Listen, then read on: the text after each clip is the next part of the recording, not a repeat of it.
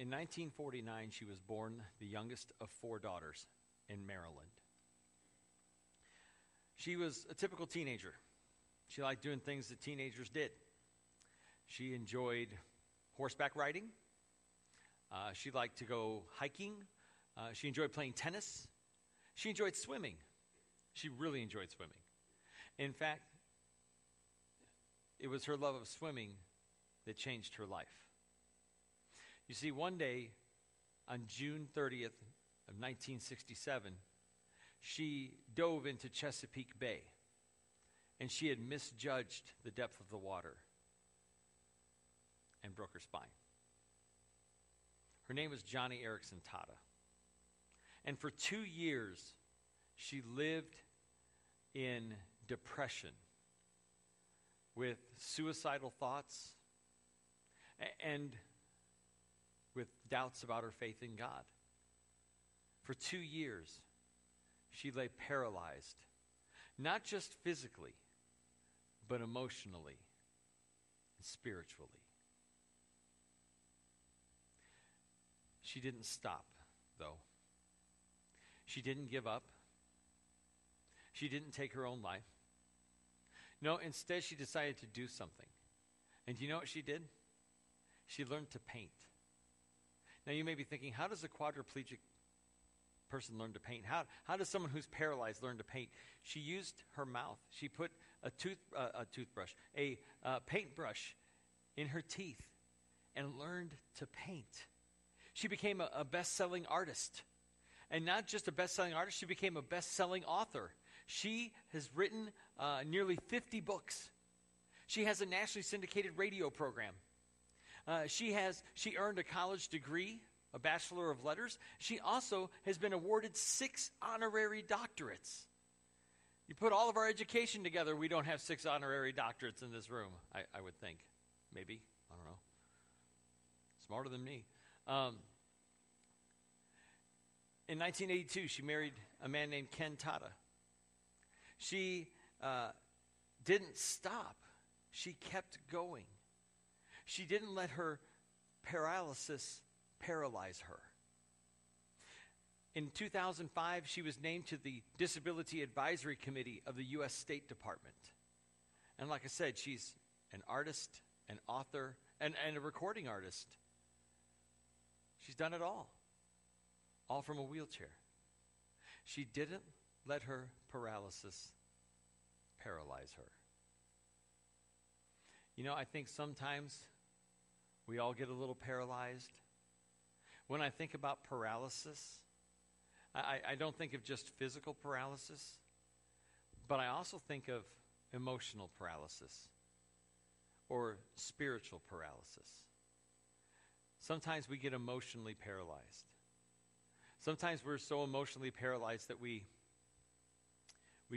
can't move. And we can't move past the hurt. Or we can't move past the emotional heartache, the pain. And it paralyzes us. We get paralyzed emotionally. We get paralyzed emotionally in that we can't forgive those who need to be forgiven, for those who have hurt us, for those who have inflicted injury upon us. We can't forgive them. And we fail to move, and therefore we are emotionally paralyzed. Or we get paralyzed by fear. How many of you are afraid of spiders? Yeah. You ever been so afraid of a spider that you just couldn't move? Yeah, thank you, Donna. Appreciate that hand. But you sit there and it's like, it's a spider. There's a spider in the bathtub. And you call for help. Somebody come kill the spider. That's me. I'm not the spider killer. I'm the one who's calling for help to come kill. Shannon, come kill the spider. But we'll be paralyzed by fear, and not just fear of physical things, but we'll be paralyzed by fear of all kinds. Fear of failure. Have you ever been so afraid to fail that you just didn't move? And you failed to act, and you failed to move because you were paralyzed by fear. Or maybe you've been so afraid to do what God wants you to do, whatever God is calling you to do. What is God calling you to do? And you're afraid to take a risk. And so you don't do anything, and you don't move, and you fail to take a risk because you're paralyzed by fear. That was almost my story. Some of you know my story, some of you don't, but here's my story and how I got into ministry. The reason I'm here on this stage today is because I moved. I was down at Indiana State studying to be an actor. I was a theater major. I was going to be an actor. I was going to go to Hollywood. I was going to make it rich and famous. I was. Lightning was going to strike for me. I was going to be the next Tom Cruise. And then I discovered the joy of potlucks. And an aversion to working out. So I'm down at Indiana State, and I drop out of college. My parents were so proud. So I become a college dropout. I'm working 2 jobs, and I'm miserable. I'm living in a hole-in-the-wall apartment in Terre Haute, Indiana. For me, I felt like I'd hit rock bottom, and I was miserable. I was tired. I was exhausted. I had no purpose in life. My life had no meaning. I was just living day to day. And so one night, I'm laying in bed, and I cry out to God. I say, God, what do you want me to do with my life? And I heard a voice in my head. Now, this is different than the other voices I hear in my head. This was a different voice. I heard a voice that clearly said, minister. I said, I don't want to be a minister, and I rolled over and I went to bed. I went to sleep.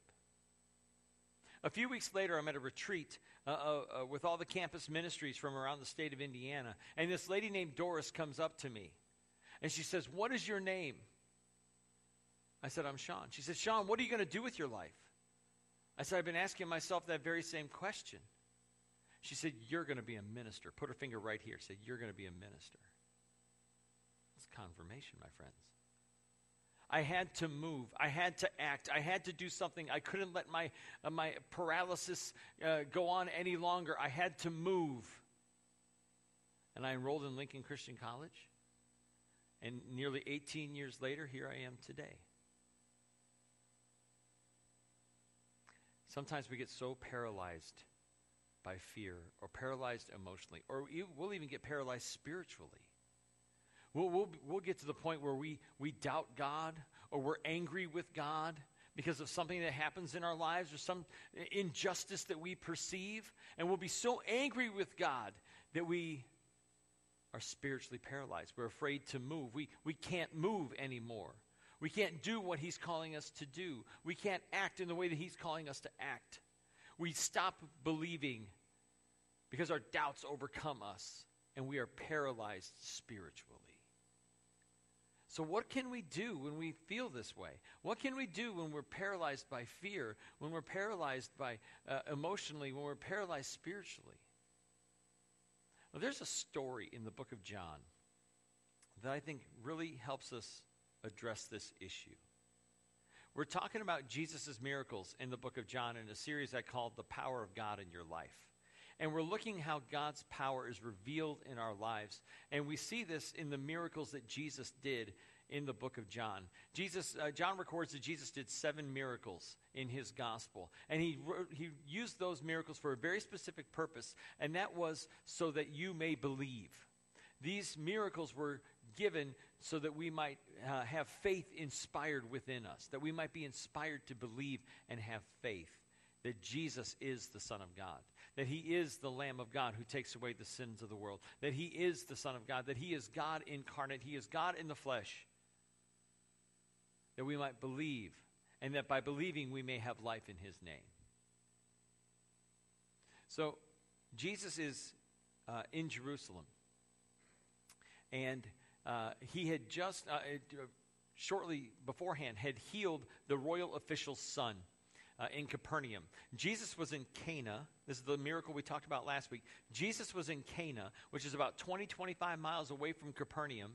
And time and distance, no match for Jesus. Jesus heals this royal official's son from 25 miles away just by saying that he was healed. The father was desperate, and Jesus reached out to him in his desperation. And we talked last week about how desperate times call for deep faith. So Jesus goes from Cana in Galilee down to Jerusalem for one of the feasts. We're not sure which feast it was, but it was one of the three major feasts, either Passover or Pentecost or Tabernacles. But it was one of those three feasts where the people would go to Jerusalem to celebrate how God had worked in the past. And so he's in Jerusalem for this feast, and he's by a pool. He's walking by a pool. There's a place where water collected, and this pool was called Bethesda, and it had 5 colonnades or porches, and under these porches lay people who were blind or sick or paralyzed. And so they lay under these porches, and there was a superstitious belief in those days that an angel of the Lord would come down from heaven and would stir up the waters of this pool. And this is why all the sick people, lame people, blind people, paralyzed people are laying around the pool, is because when the angel of the Lord came down and did this, they believed that the first one in the water would be healed. Scholars believe that, well, it's nowhere in the Bible that this is true, and they doubt the validity of this superstition. They believe it was actually probably a spring under the water. And that when the water was stirred up, then people would race to get in the water. And so you've got Jesus walking by this pool, and a man who is paralyzed and has been paralyzed for 38 years is laying there. Jesus sees him, and he has compassion on him. Let's pick up the story in John chapter 5. If you have a Bible, if you brought your Bible with you, turn to John chapter 5, verses 1 through 9. If you didn't bring a Bible, you can use the Bible in the pew in front of you. It's on page 753. If you're not familiar with the New Testament, it's on page 753, but it's John chapter 5. And we're going to pick it up in verse 5. John 5:5 says, "One who was there had been an invalid for 38 years. For 38 years, his body had been paralyzed. He had been unable to move, unable to walk. When Jesus saw him lying there and learned that he had been in this condition for a long time, he asked him, 'Do you want to get well?' The Greek word there for well is a word that means whole. This man's paralysis had left him with a hole, had left him incomplete, had left him paralyzed, not just physically, but spiritually and emotionally as well.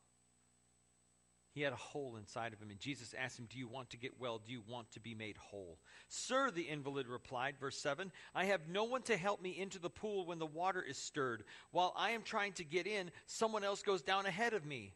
Then Jesus said to him, 'Get up, pick up your mat, and walk.'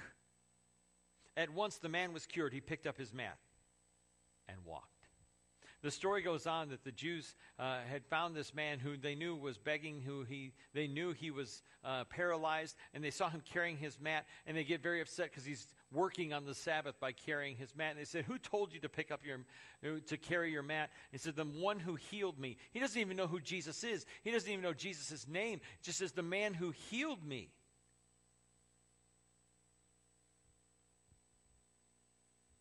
You see, this man was laying there.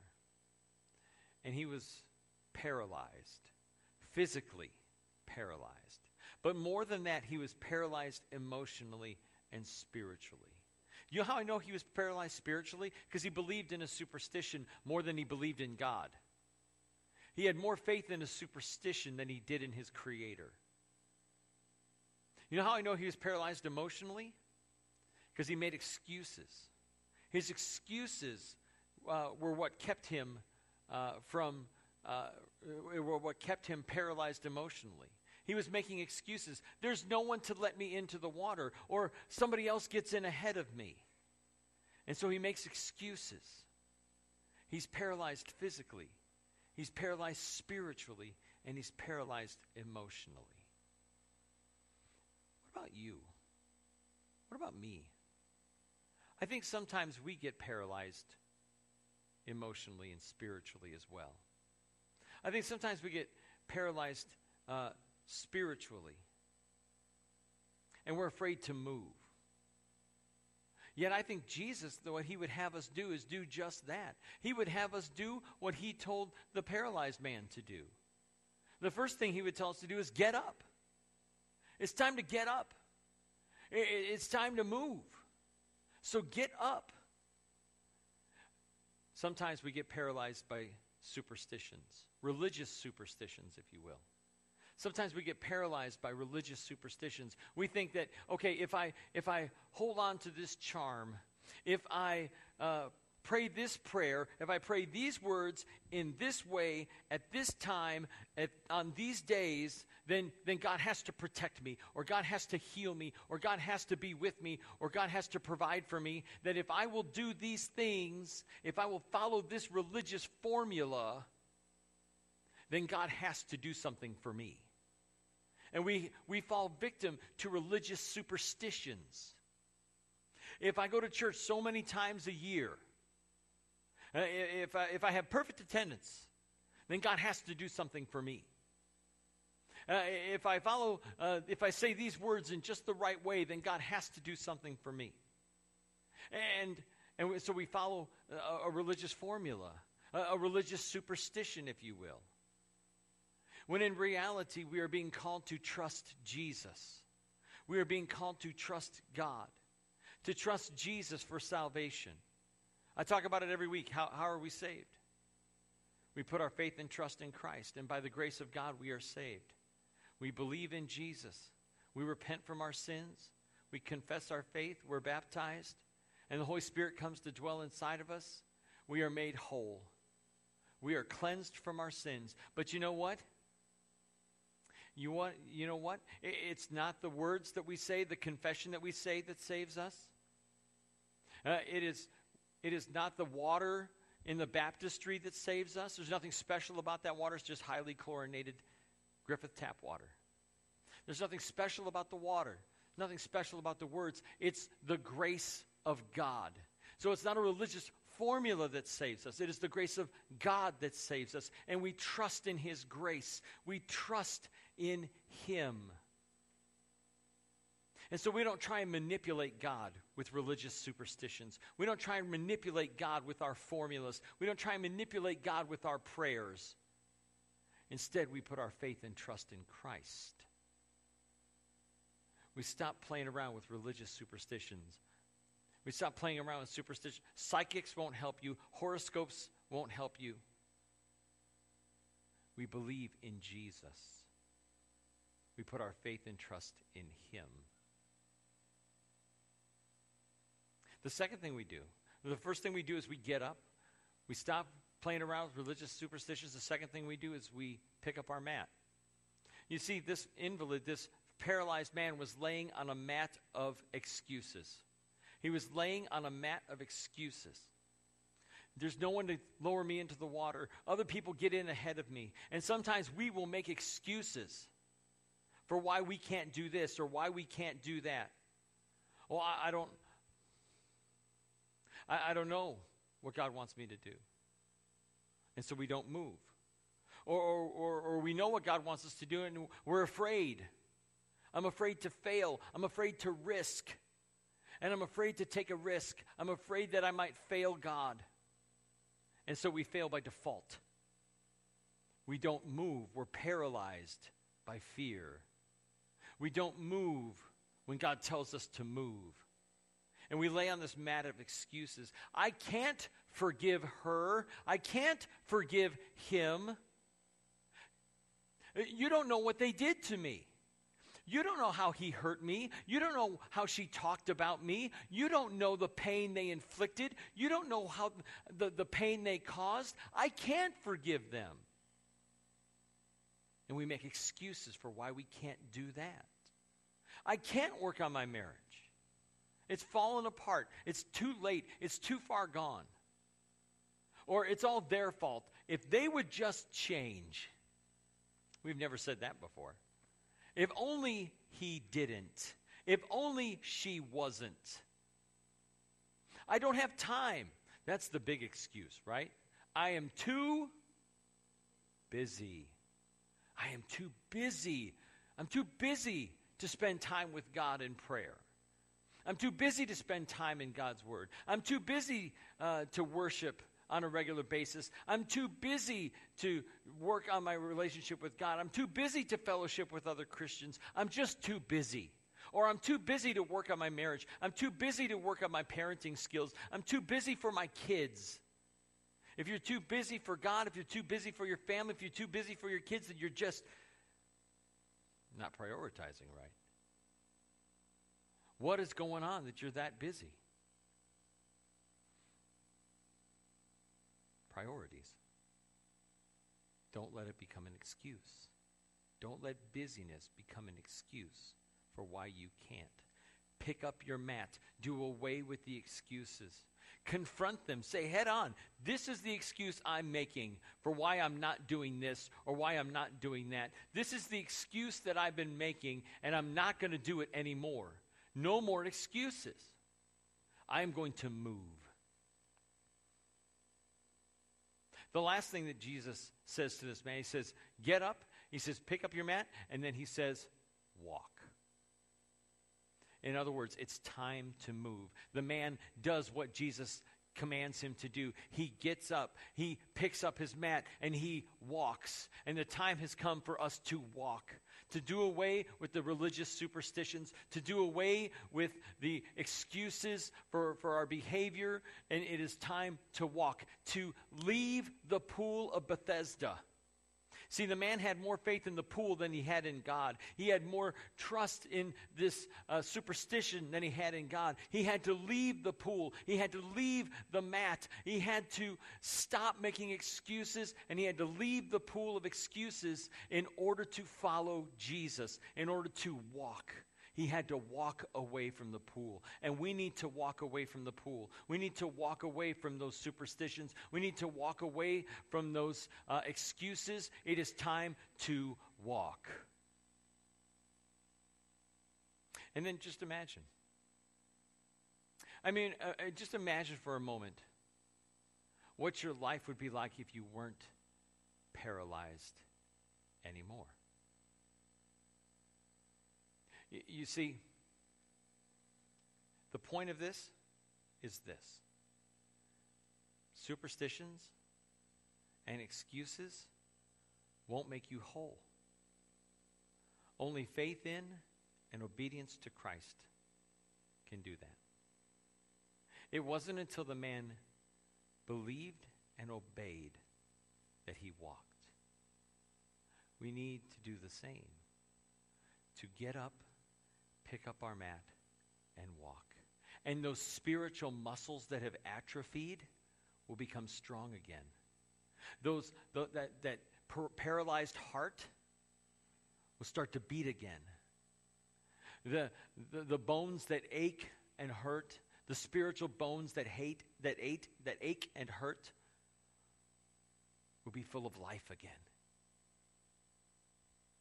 Because, like I said, superstitions and excuses can't make you whole. Only faith in and obedience to Christ can do that. It is time to do away with the superstitions, my friends. It is time to stop making excuses. And it is time to walk. To walk away from the pool and walk to Jesus and follow him. We're going to offer an invitation in just a minute. We're going to sing a song of invitation. And maybe today is the day that you need to take a walk to Jesus. You need to do what he has commanded you to do and to walk to him. And that starts by expressing your faith in him and being baptized. You can do that today. We had a baptism in our first service. Nobody's going anywhere just yet. We'll wait for you if today is your day. Maybe you need to walk away from superstitions. Maybe there are some religious superstitions in your life that you're thinking, you're trying to manipulate God through your superstitions. It ain't going to work. You need to walk away from the religious superstitions. Put your faith and trust in Jesus, the Son of God. Or maybe it's time for you to walk away from excuses, to pick up that mat and walk away from the pool of excuses. Say, no more excuses. I'm going to follow Jesus wholeheartedly with full devotion. Or maybe it's just to keep walking. Say, you know what, I'm doing better. I'm doing away with the superstitions. I'm doing away with the excuses. And now I'm just going to keep walking and keep following Jesus. So wherever you are, whatever you've got going on, Jesus commands you today to get up, pick up your mat, and walk.